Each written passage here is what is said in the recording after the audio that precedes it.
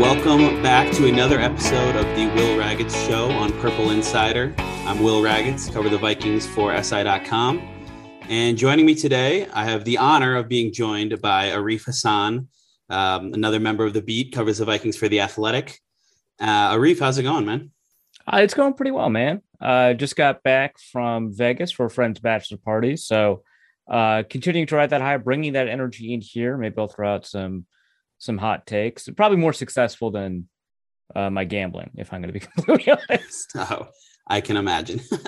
I appreciate you coming on. And it's starting to feel like football season a little bit. We're kind of in that stage of the offseason where you can start to sense the season coming a little bit around the corner. There's OTAs happening right now. The schedule came out. It's not really real football yet. Like there's nobody's hitting anybody. They're not wearing pads. We still got a ways to go, some long summer months, but you're starting to taste it a little bit. And I want to talk about some of kind of the early storylines that are coming out of OTAs and how much we should maybe buy into them or whether they're not really that useful or interesting at all. And one that kind of popped up in this first OTA practice that was open to reporters was Dalvin Cook being used more as a receiver and even lining up in the slot in some bunch wide receiver sets. And just in general, what are your thoughts on if the Vikings might actually use Dalvin Cook in more of a hybrid role or just maybe increase his pass game and kind of the variety of it in this Kevin O'Connell offense?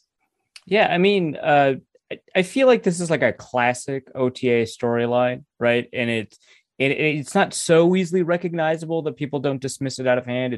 It's no longer like I'm in the best shape of my life and people just kind of laugh it off. This is the kind of story that always like makes the rounds, right? Especially in fantasy Twitter. They love it. I was just on a fantasy radio hit today, right? They wanted to talk about that more than anything else. So, and this happens a lot, like all over the league, right? Where a wide receiver is lining up in the slot and, maybe or a running back's lining up in the slot. And we're going to see maybe a lot of snaps for them, or a wide receiver is lining up at a running back. And we're going to see, some carries for them. They could be interesting. But like Laviska Shenault really didn't do much, right? There's only so many Danny Woodheads in the league where you can rely on them to actually literally line up in the slot and catch passes. But I do think that the Vikings are correct to try and experiment with this sort of thing. I think that Dalvin Cook, a lot of people perceive him to be, a running back with a lot of receiving capability. And I think that perception is a little bit overrated based off of what he has done as a receiver. But I think that it's worth trying for sure, because I think that any way that you can get a player to add value to the team is a way that is going to help the team maximize their odds of winning. And so I think that this is smart. And I think that generally speaking, even without this news, we would see more targets for Dalvin Cook just because of the nature of the offense that they're going to run, and they trust Dalvin Cook to run good routes and have good hands. And we've seen some clips of him doing pretty well. During the regular season, lined up. I think that there's a pretty good third or fourth down clip where he was able to convert down the seam. And so as a receiver, I'm excited about what he has the capability of doing. And I think that kind of one of the ideal scenarios is the Vikings line up in like 12 personnel, right? They've got, two running backs out there. They've got one tight end out there. And then they quickly motion, and then CJ Ham is lining up at halfback and Dalvin Cook is lining up in the slot. And we know CJ Ham can run the ball. We know that Dalvin Cook, has been lining up in the slot, and maybe he can run some routes. And then you've got a defense out there that is incapable of dealing with four eligible receivers that are lined up along the line of scrimmage. So there are some opportunities there. I think that is a good idea. I just don't want to buy into it too heavily. I don't know that his target total would increase substantially more enough to call him a receiving back. It just probably will increase. Yeah, and I don't think it's a storyline that we should just completely run with and say he's going to be Christian McCaffrey. But right, I think there's a few elements to it that lead me to believe that it might be a somewhat serious thing that they're going to incorporate more, whether that's actually having him line up outside of the backfield or just kind of increasing his passing game usage. And one aspect of that is just that they didn't bring in a ton of talent at the skill positions at receiver or at tight end. They're a little bit top heavy there. We don't necessarily know what you're going to get from like a Jalen Naylor or Ty Chandler or some of the later round rookies that they added. So with just a few kind of 4, maybe 5 receivers, depending how you feel about BC Johnson and Amir Smith-Marset. And right. I mean, they really only have like one tight end right now in Irv Smith Jr. They didn't kind of replace Tyler Conklin. They brought in Johnny Munt, who's a blocking tight end from the Rams. So that kind of just layout of the roster and the depth chart makes me think that using Dalvin Cook more in the passing game might make some sense. And then it was funny that Dalvin Cook actually kind of leaned into the buzz a little bit. He tweeted out that clip today of him. I believe it was a 3rd and 9 against the Steelers late in that game where he beats a linebacker up the seam and makes a nice play. But so we've seen. I want to know if he had that clip handy or if someone sent it to him and he's like, yeah, I'll tweet this out. Yeah, I'll feed into it a little bit. But I think just the versatility that gives you, it's something you touched on, where if you motion him out, then defenses are kind of scrambling and having to adjust to different looks and things like that. So we'll say it's something to maybe keep an eye on, but not to completely run with just yet. Another storyline coming out of OTAs, and everybody wants to ask about the quarterbacks and specifically the backup quarterback. And we didn't hear a lot from Kellen Mond last year. There was the big viral Zimmer quote late in the year about like he's watched him all year. But Kevin O'Connell has had some praise for him. I don't know how much that is Kellen Mond actually taking strides and becoming a guy who could be the backup quarterback this year, or if that's just you're asking the coach about a player and he's, unlike Mike Zimmer, not going to put him down publicly, and he's going to kind of talk him up. Sean Mannion and Kellen Mond, I believe, were splitting reps behind Kirk Cousins with the twos. How much do you buy into Kellen Mond's kind of chances and ability to be that backup this year that maybe makes Sean Mannion finally disposable? Finally, yeah. Disposable, expendable, I think is a better word. Right, yeah. Not throwing him away, but off the roster. I would say that obviously it's good news that they're putting him there to split those backup snaps. But I would say it's also just kind of like there's almost zero information that this coaching staff has about Kellen Mond, right? Like they can ask the receivers coach, all they want, but there's only so much information that they'll have on Kellen Mond because he saw 3 snaps in the regular season and there's not a ton to go over. I'm sure that they would love to go over some practice film, but if you'll remember, even Vikings practices did not feature Kellen Mond all that much over the course of the season, not necessarily because Zimmer hates Kellen Mond, but just because you just don't give your third quarterback that many reps. It just doesn't happen. You barely give the second quarterback that many reps. And so there's just very little for them to go off of. And so they need to put him on the field. We have seen, the Vikings split snaps for the number 2 and for the number 3 job in the past. And the player that we thought was going to win the number 2 and number 3 job ended up winning it. Right. And so I don't want to buy into this too much, but it is nice to see that there's that opportunity available for Mond, and that if he, has genuinely progressed that he'll be able to take it.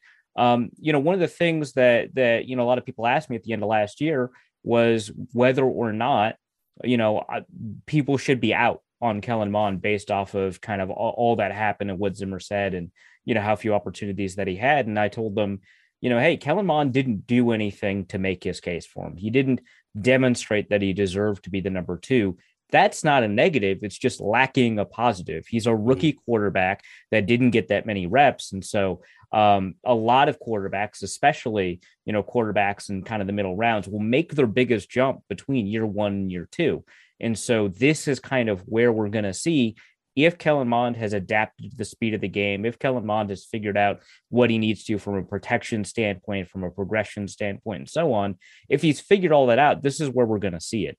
I think the real storyline is going to be the first day of training camp. If he is splitting snaps at the 2s after all the OTAs are over, that's, I think, a little bit spicier. I think that's a little bit more interesting. But here, we've got a coaching staff that knows nothing about Kellen Mond, aside from what they scouted way back, 2 years ago. And so they don't know about him as a professional, aside from some Zoom calls. And so I think they're just trying to learn as much as they can. And if he's good enough to be a backup quarterback, that's phenomenal news, both for the coaching staff, just in terms of having a young player with upside to work with, and the front office staff, because now you can save a little bit of money. It's a 3rd-round rookie contract. Yeah, I think, like you said, this is a big year for Kellen Mond. It's been a long time since we saw him play in the preseason last year. It had some decent moments in that final Chiefs game, I remember, but looked really raw. So I agree that, yeah, just get him on the field, see what you have in him. And that'll be something to continue to watch into training camp as well. And then something that we always talk about around the Vikings kind of endlessly is the offensive line. And there was a lot of people reacting to, and this wasn't new just from OTAs. This has been kind of consistent with what Kevin O'Connell has said throughout the offseason with Garrett Bradbury specifically, that he's their center, and they didn't pick up the fifth year option on him, but he still kind of seems unchallenged at that center job so far, which I think some fans kind of don't really understand when you look at the PFF pass blocking grades, and he's dead last and maybe second to dead last with only Pat Elflein behind him in another year. So, so at OTAs, he kind of was running unopposed with the ones. Austin Schlottman was maybe the backup, but what do you think about the approach with Bradbury and kind of the dichotomy, I guess, or the juxtaposition? Like we don't believe in you enough to pick up your fifth year option, but you're probably still the best center on the roster right now. So you're entering this offseason portion of the year as the favorite to keep that job for at least one more year. Yeah, I mean, there's a couple of thoughts. The first is that the Vikings didn't bring in a center, right? So like who was going to take his snaps anyway, right? I think Chris Reed, if anything, you're gonna convert a guard there maybe, but right. And that's really tough, right? Because you're asking a guard to I mean, probably all of these guys have snapped at some point in their careers, but there's a big difference between snapping as a part of practice and snapping in games. And to get your arm out and your elbow tucked in, and to get all of that, to have that kind of hand speed and the awareness to call protection. I mean, center is just a tough job. As Garrett Bradbury can tell you, center is an extremely tough job in the NFL. And it is also not a super well-paying job at the same time. And so I can't imagine there are too many guards that are clamoring to play center either. And so there's just all of this kind of putting Bradbury in a spot to, sink or swim that has made it basically impossible for the Vikings to say, yeah, we've got a new center. It's this guy. We love this guy. This new guy here is our center. There's none of that, right? And so they have to commit to Garrett Bradbury. It's not about building up his confidence. It's about stating kind of the reality is that, hey, this is a guy who's our center. And then there's an opportunity here too, because, Bradbury on paper is ideally the kind of center that would succeed in this kind of system. You compare him to somebody like Austin Blythe, a Ram center, right? It's very similar, right? Really great short shuttle scores, really great athleticism, great movement in zone. It is a slightly different run blocking scheme. As I'm sure Kevin O'Connell has pointed out a couple of times, both to kind of his excitement and also, I imagine, frustration at points about how there are slight, subtle differences in technical, execution in terms of how you run this version of the wide zone, which he calls the mid zone. And that plus a new offensive line coaching staff could give somebody with Bradbury's profile, an opportunity to kind of revive his career in a system that is built for him. Now, obviously, the last system was built for him. That's why they drafted him. But, with the coaching staff that has had success, turning some of these undersized centers into really effective players, there's an opportunity for him to actually earn an extension or something along those lines. So there is that on top of that. Now, I don't think that this is likely, right? But I do think that it is not just doom and gloom. I don't think that it is the most likely thing in the world either that Bradbury continues his pace as the worst center in the NFL, only to be succeeded by his predecessor, Pat Elflein, also former Viking center. So there are some problems here, and it's just there's only so many holes you can fill in one offseason, and I think that's where the Vikings are, right? The Vikings saw they don't have a starting guard, so they brought in some help to compete at starting guard. They don't have very much offensive line depth, so they brought in offensive line depth. They didn't have starting corners, so they brought in starting corners. They didn't have backup corners, so they brought in some backup corners. There was only so many places. They needed an edge rusher, they brought an edge rusher. Only so many places you can address in one offseason. And it turns out center was just not the area where they were going to do that. Does he have upside? A little bit. Do I bank on it? No. Maybe that's just a next year problem. Yeah, and the offseason is not completely and utterly over. There are still free agents out there. But I will say, as kind of a general PSA, There are a lot of Vikings fans I know that want to see the Vikings sign JC Tretter, who is still out there. And I would just caution people that the Vikings do not have very much cap space functionally. And B, like maybe there's a reason why JC Tretter is still out there and isn't like just a guaranteed all-pro shoe-in if you sign him. So I would just say that it'll be interesting to see how Bradbury does. And this coaching staff isn't just going to like hand him that job. If he's getting blown back by big defensive linemen all throughout practice and in training camp, like they'll probably explore other options. But with what he can do as a run blocker, with the command he has of kind of the protection and kind of IDing things and sliding protections, all the stuff that centers have to do, there are a lot of those things he's good at. It's just the kind of inability to anchor that has really hurt him. But that'll be interesting to see going forward. And then at guard, the Vikings brought in a couple of guys. They had Chris Reed and Jesse Davis, the two veterans, rotating with the ones. Ed Ingram, the rookie, behind. Wyatt Davis seems to be kind of buried there. And we touched on Kellen Mond, but this is an interesting year for all of the third round picks that the Vikings made last year. There was 4 of them, and only one of them, Patrick Jones, actually really saw the field at all and wasn't particularly effective, but he was a rookie and he didn't play a whole lot. But with Wyatt Davis, I mean, Chaz Surratt is a linebacker who there's now seemingly a lot of competition at linebacker with Brian Asamoah coming in. This started out as kind of, I was going to ask you about Wyatt Davis, but are there any of those other 3 third round picks other than Mond that you see maybe having the best or the worst chance to kind of emerge in their second season? I think that Wyatt Davis is the most, maybe not interesting, but it's the most, we have more information about him than we do any of these, including Patrick Jones, who actually saw the field.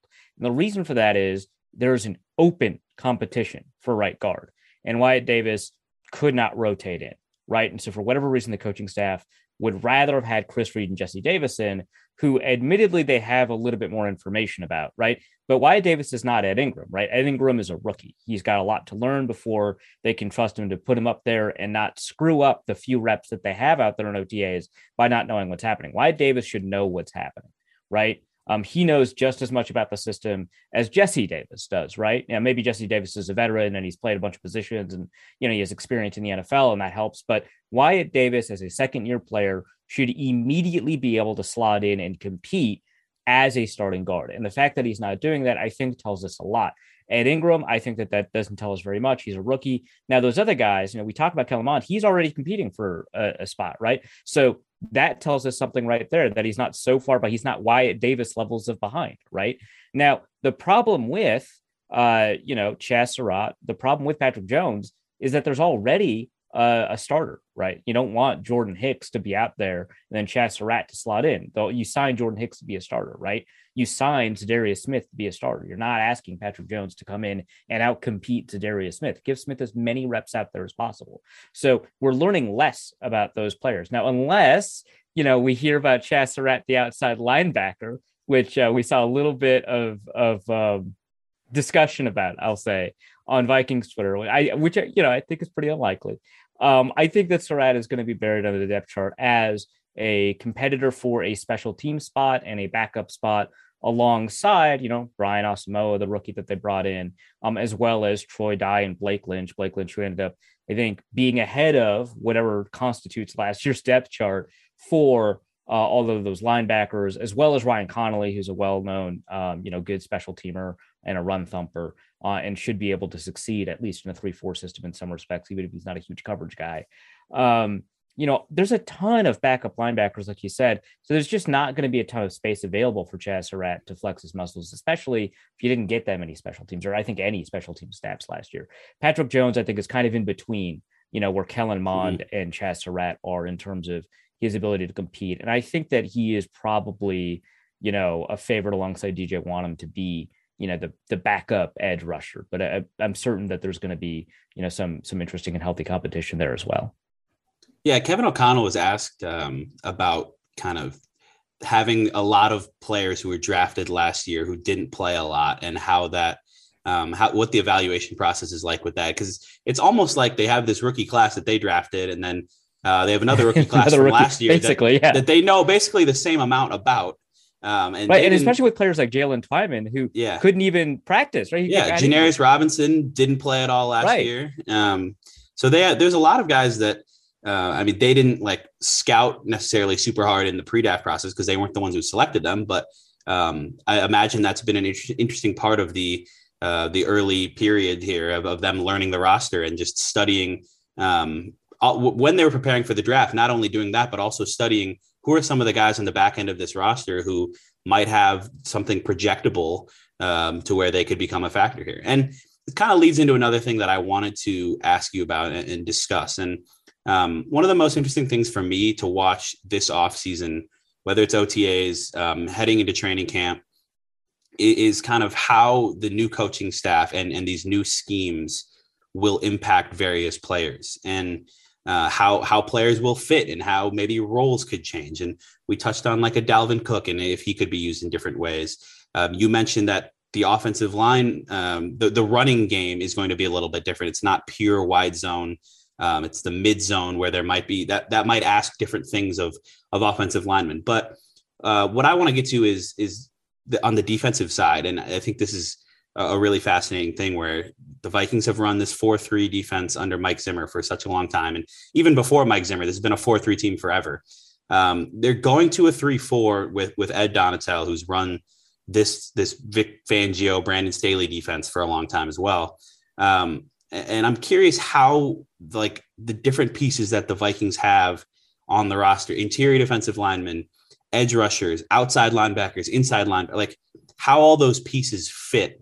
And how different it really will be when you consider that this is something they've touched on, that nickel is basically the base defense. So you're not going to have a true 3-4 with 3 interior defensive linemen on the field all that often.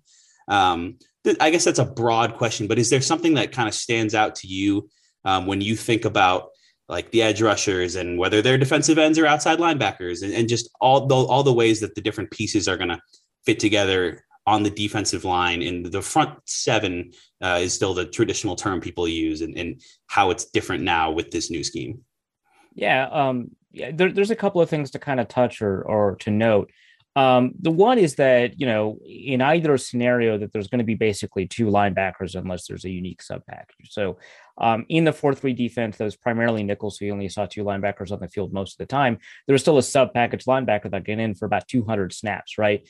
And sometimes that was somebody like, Gideon, Eric Wilson. Wilson. Right.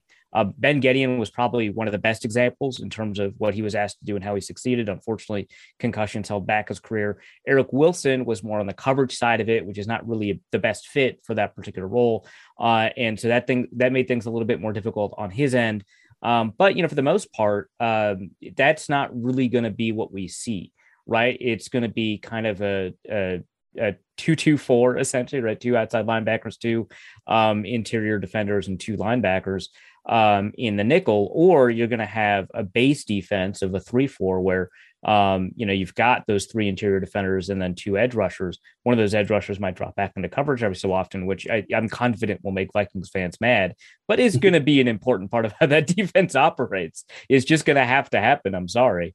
And so, when that happens or when those things happen, that means that, you're probably going to need a little bit more in terms of your depth along the interior offensive line and just a tad bit more with your depth along, the edge rushers, and a little bit less potentially depth along those linebackers and kind of, what's asked of them. And then from a technical perspective, this does change things for what's asked of the interior defensive lineman, right? In terms of your ability to hold a gap, you might actually only be asked to control a person instead of a gap, and instead of shooting gaps to control where you are on the line of scrimmage on some place. And that requires a different skill set and a different type of athletic set of skills, right?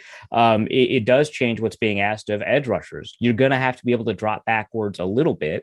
It's not going to be your primary job. It changes what's going to be asked of interior or inside linebackers, right? Because you are going to have probably a little bit more cleaned up in front of you. And so your athleticism is going to be a little bit more important than your ability to come off of blocks, and your ability to diagnose is going to be a little bit more important instead of being able to kind of follow. And so those are going to change what's required of those players. And it's going to be a little bit of a learning curve for some of them rather than others. But I think kind of the biggest changes will come on the back end in terms of what's being asked of those cornerbacks, because they're still going to be playing, a match zone style scheme where their zone assignments will change depending on how those routes play out mid play. But what those rules are, how those rules operate, what the defaults of those rules are, the amount of space they'll be asked to cover, how those pair with the blitzes, all of those will be very different. And sometimes that's going to require a little bit more in terms of speed and length, and sometimes it's going to require a little bit less. But I imagine, having quickness at outside corner is not going to matter a lot more than it used to matter, because those corners might be following people a little bit more than they used to in this scheme, right? And sometimes, with the way that, cover 6 and cover 4 work on the back end, you're going to need to have corners that have a little bit more range. Right. And so from that perspective, things are going to change even outside of the front seven. But it's the coverage, I think, that's going to change the defense a little bit more, even though the front is going to look radically different to Vikings fans. I think what's going to change functionally and is going to matter more in its changes is what the back, which is going to look the same, but operate a little bit differently. Well, yeah, I want to ask you about that a little bit more, because you had a couple great breakdowns on The Athletic of the Vikings' top 2 picks, Lewis Cine and Andrew Booth. And I know you touched on this in those pieces, but I'm wondering if you can just explain a little bit about, like, when you're studying the film of those players and looking into who they are as on the field and their skill sets. How does that kind of fit, and what does that tell you about this defense and what the Vikings are prioritizing, given that they went after a specific type of safety in Lewis Cine and they targeted a specific type of corner in Andrew Booth, and to a lesser extent, a Caleb Evans in the 4th round? Yeah, I mean, I think the fact that they prioritize safety as highly as they did, and B, chose a safety that is, at least on film, extraordinarily versatile, tells us that those safeties are going to have to do a lot in that defense. And that's not necessarily always the case, right? Like Jamal Adams and Landon Collins, for example, are both highly invested safeties that teams both in New York spent a lot in terms of draft capital on in order to get. It told us they really like those box safeties that hit hard, that don't line up too far away from line of scrimmage, that have the ability to blitz. Now, Landon Collins ended up being able to do quite a bit more than that. But in terms of what his draft profile was, it tells us that they like having a strong safety that might play something kind of similar to the Cam Chancellor role, right? Or if a team is kind of waiting on safeties in the draft and they wait to grab one of those styles of safeties, it tells us that safety is less important for them. It's not going to be a big part of how they run the coverages to the front.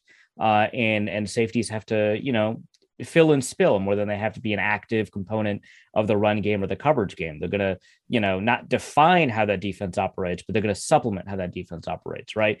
And the Vikings decided instead, we're going to get a guy that's really good at defending the run. We're going to get a guy that's really good in coverage, which means we have to spend up. We have to make sure, because those guys are rare, we have to spend a 1st or 2nd round pick on that guy.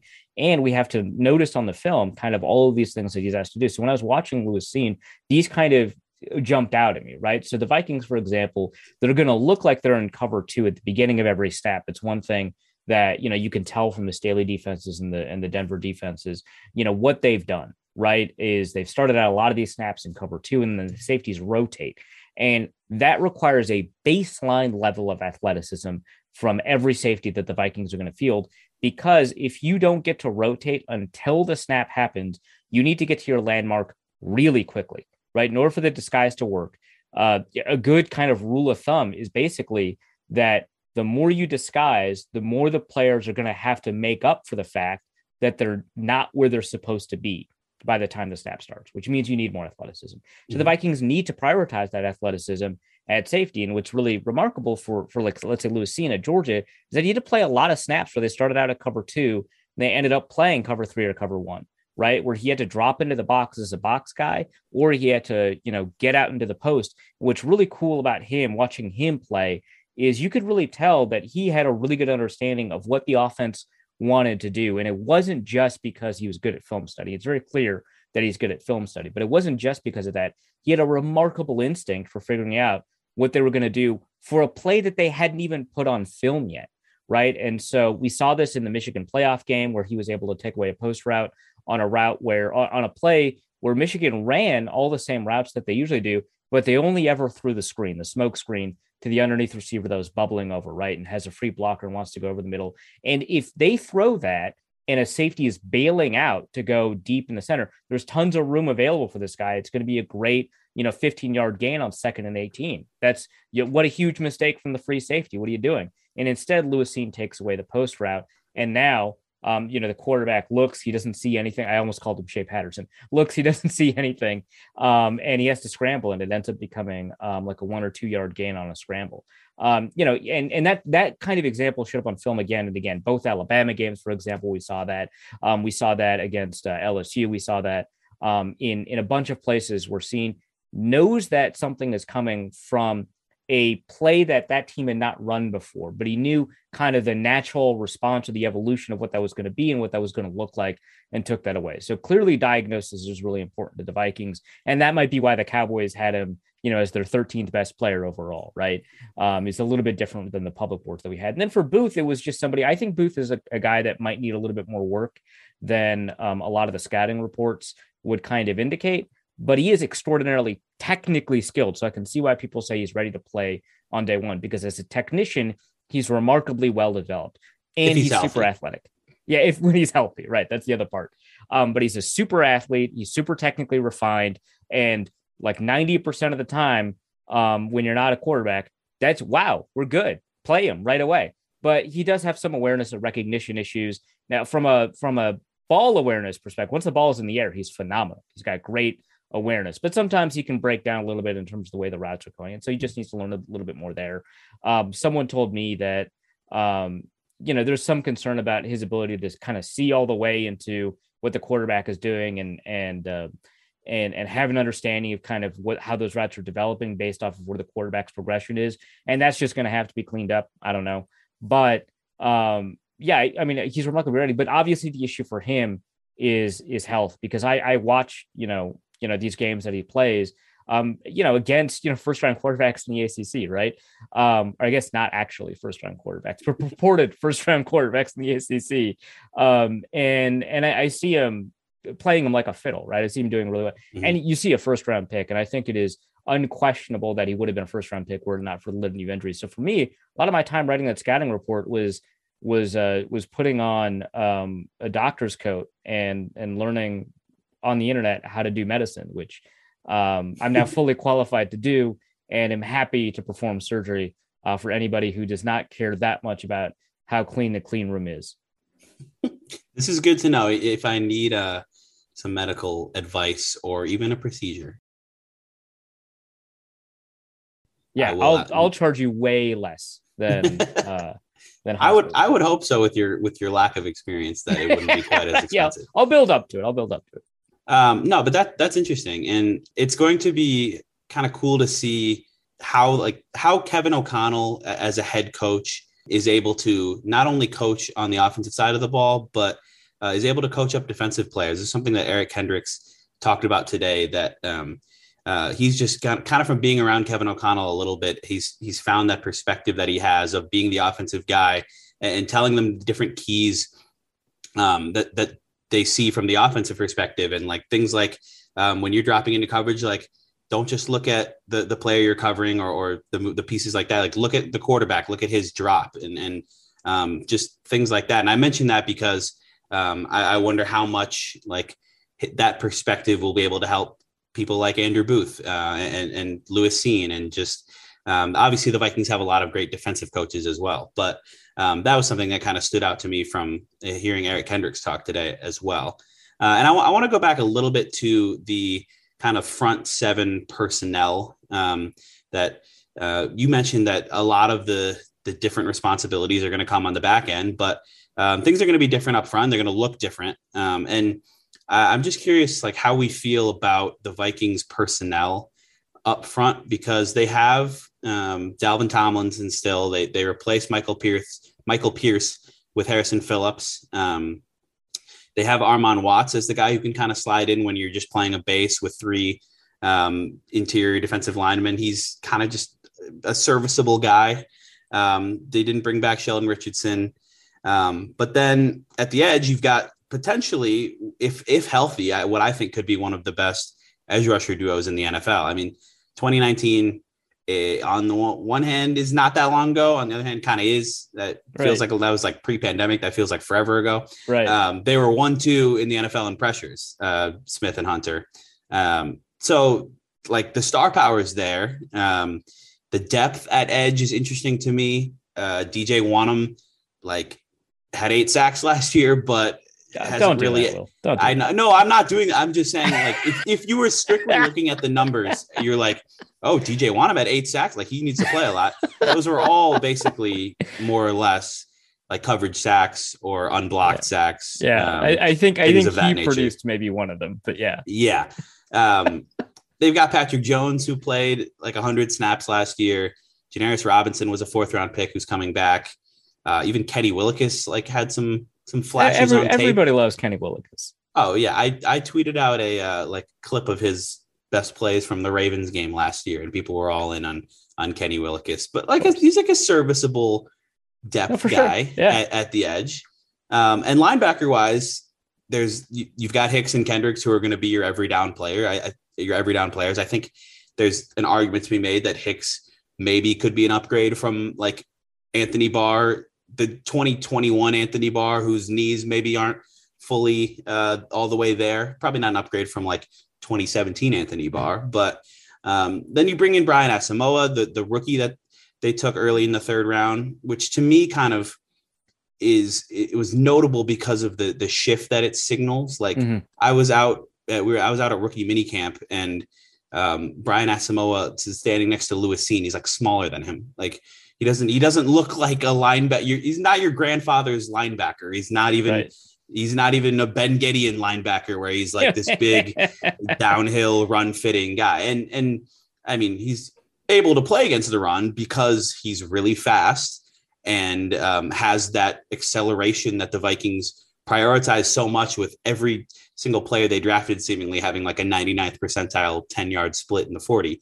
But also at linebacker, I mean, Chaz Surratt, Troy Dye, Blake Lynch, how do you feel kind of about the personnel that they have at those various spots up front, and how it might look this year when in this scheme?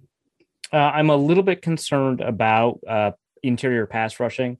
I like Harrison Phillips. I think that he and Dalvin Tomlinson are maybe a little bit redundant, just in terms of their skill sets and the fact that you're probably not going to have, every snap in the world is not going to have 3 defensive linemen out there, right? And those 2 guys are probably going to rotate in a little bit more often than otherwise. Like you said, Armand Watts is probably your pass rushing guy. Is probably going to be out there on 3rd downs, but the Vikings kind of have developed him in a way where maybe that's no longer going to be an enormous skill set of his, because he's been such a hybrid nose tackle 3 technique, which is pretty good training for a 3-4, but it doesn't really give you the most confidence in the world that he's got some of the pass rushing ability that he showed in his final year at Arkansas, right? And so I'm a little bit worried. It would be nice to see, a little bit of interior pass rushing. Not, they don't necessarily have to find a way to replicate Aaron Donald, although they do have somebody who fashions himself as Aaron Donald on the roster. Jalen Twyman, right? Yeah. Who knows, right? That's his mentor at Pitt. It's his hero, man. That's who you model. Aaron Donald also wasn't drafted in the 6th or 7th round, but it's a little bit different. I will admit that they are not 1-to-1. Well, that's an interesting thing. Just to interrupt you real quick, sure. You can't draft every position of need or like every luxury position that you could use on your roster with however many picks you have. But I thought that was, when we're heading into the draft, like that was something that made a lot of sense. I thought to add some interior pass rush juice, like Logan Hall from Houston. I thought would have been an interesting fit. And then he goes with the Kentucky one guy pick that could play inside or outside, Pascal, or Paz, however you pronounce that. Sure. Yeah. There were a lot of interesting players like that with different skill sets. I mean, Jordan Davis and Devontae Wyatt are like the 1st round kind of caliber guys there, and there are a few others, but that was something they didn't really address at all. So that leaves it being kind of a question mark still, as you've alluded to. So yeah, so I've got a concern there. Maybe Jalen Twyman can kind of demonstrate what made him such an interesting prospect 2 years ago before he took the season off, and probably built his body in a way that was really unfortunate for his long term prospects. Focusing on strength more than quickness. Um, but which is nice. There's a little bit of upside, and I think everywhere else, that linebacker and edge rusher, as you alluded to, there is a lot of untapped potential that for any individual player, you would argue the odds are not high that they'll turn into a very good player or even maybe even reasonable depth, right? Like, I don't think, for example, that your team is in a good shape if DJ Wanham is your third edge rusher. As nice as those sack numbers are, I think that the Vikings could do better, right? And I think most teams do better, right? And so that's kind of the area they're at. Individually, none of these players seem like they'll be good. But I think in the aggregate, you could argue they've given themselves a chance for one of these unlikely long shots to turn into somebody that numbers be game. reasonable. Right, exactly. You throw enough darts at a dartboard. Maybe you don't hit a bullseye, but you're going to hit some high value points, which, the bullseye is not as important in darts as everyone makes it out to be. So let's calm down on that. But also, if this coaching staff can actually develop Troy Dye into somebody that looked a little bit like what he was at Oregon, fantastic. That's going to be such a great, piece of depth to have available, and somebody that can, be really effective on special teams. If the coaching staff can say, hey, Janarius Robinson, you didn't get to play last year, you were injured, that's really unfortunate, but we really trust our defensive line coach. We think that he can help you in these ways, just do this and this, and he could be somebody that is, maybe a little bit better than Ifeadi Odenigbo was a couple of years ago for the Vikings when he was an edge rusher instead of a defensive tackle. I thought that was reasonable depth for the Vikings to have. And so you could turn one of these guys into a pretty reasonable player. They have a lot of athletic upside. I mean, the Vikings have that basically everywhere. They have a really quick trigger, like you said, like Brian Asamoah's 10 split. I believe, Troy Dye and Blake Lynch have better 10 splits than the 40s, and Troy Dye, I don't think Troy Dye ran a 40, but I think from like the spring numbers his junior year at Oregon or something like that, were not bad. These are guys that are known to be pretty good athletes that can turn some of that into getting to where they need to be really, really quickly. And so they've got a roster that's built to maybe take advantage of upside if one of these players blossoms.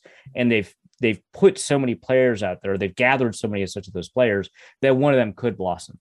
And so I think you're in an intriguing spot, but I would still be worried, right? I mean, last year, Zimmer said outright the team is top heavy, right? It's just we don't have very much depth anywhere. And then, the team, like any other team in the NFL, took some injuries, and especially on the defense. And it didn't turn out well. The Vikings have more depth this year than I think they did last year, but it's still a top heavy team to me. And so unless one of these players really blows it up, really, turns in, their development is the second, third, or in the case of somebody, I think like Troy Dye, this is his fourth year. Somebody turns in a big leap forward in development as a result of being in a new system and a new coaching staff. You're in a spot where the prospects are not too bright for one of these players to be great, but they do have a lot of tickets that they've bought. So maybe they'll hit the lottery on one of them. Yeah, and that's kind of the fun part of the offseason and training camp. And it's just like tracking those tickets and who's going to step up and maybe push somebody that they brought in and projected as a starter for their job. Just seeing kind of which players from that group of the last several draft classes, not only the rookies this year, but players who didn't see the field much last year, even like the 2020 guys, James Lynch and Troy Dye and all of the players that have had some potential and maybe haven't realized it yet. Can they unlock that with a new coaching staff and new position coaches, new coordinators, new scheme and new responsibilities? That's kind of just the fun part of this offseason where we're not doing the same thing that we had been doing every year and coming into another Rick Spielman, Mike Zimmer season and like talking about just, oh, maybe this is the year that these things happen. Like there's different tangible schematic things that are going to be a big part of this offseason and this season it's just going to be really fun for us covering this team and for the fans watching this team and trying to get some optimism to track it. And this has been great. I love diving into kind of the depth of this stuff. And Really appreciate you coming on the show. Anything you want to get off your chest before we wrap up here? Nothing that I've held close to the chest this early in the off season. Maybe later on I'll have something to rant about and have a final parting shot. But instead, I'll just ask people to follow me on Twitter at Arif Hassan NFL, or follow my and Chad's work over at theathletic.com/author/Arif-Hassan, or Chad Graff. Just fill in the author page. It's pretty intuitive. But that's or just go to the Athletic and then the NFL, and then all the teams pop up, and you just click. Yeah, we got every team. We got every team. Yeah, you guys do great work, and I'd love to have you on the show again sometime this summer. Let's do it. Thanks for coming on.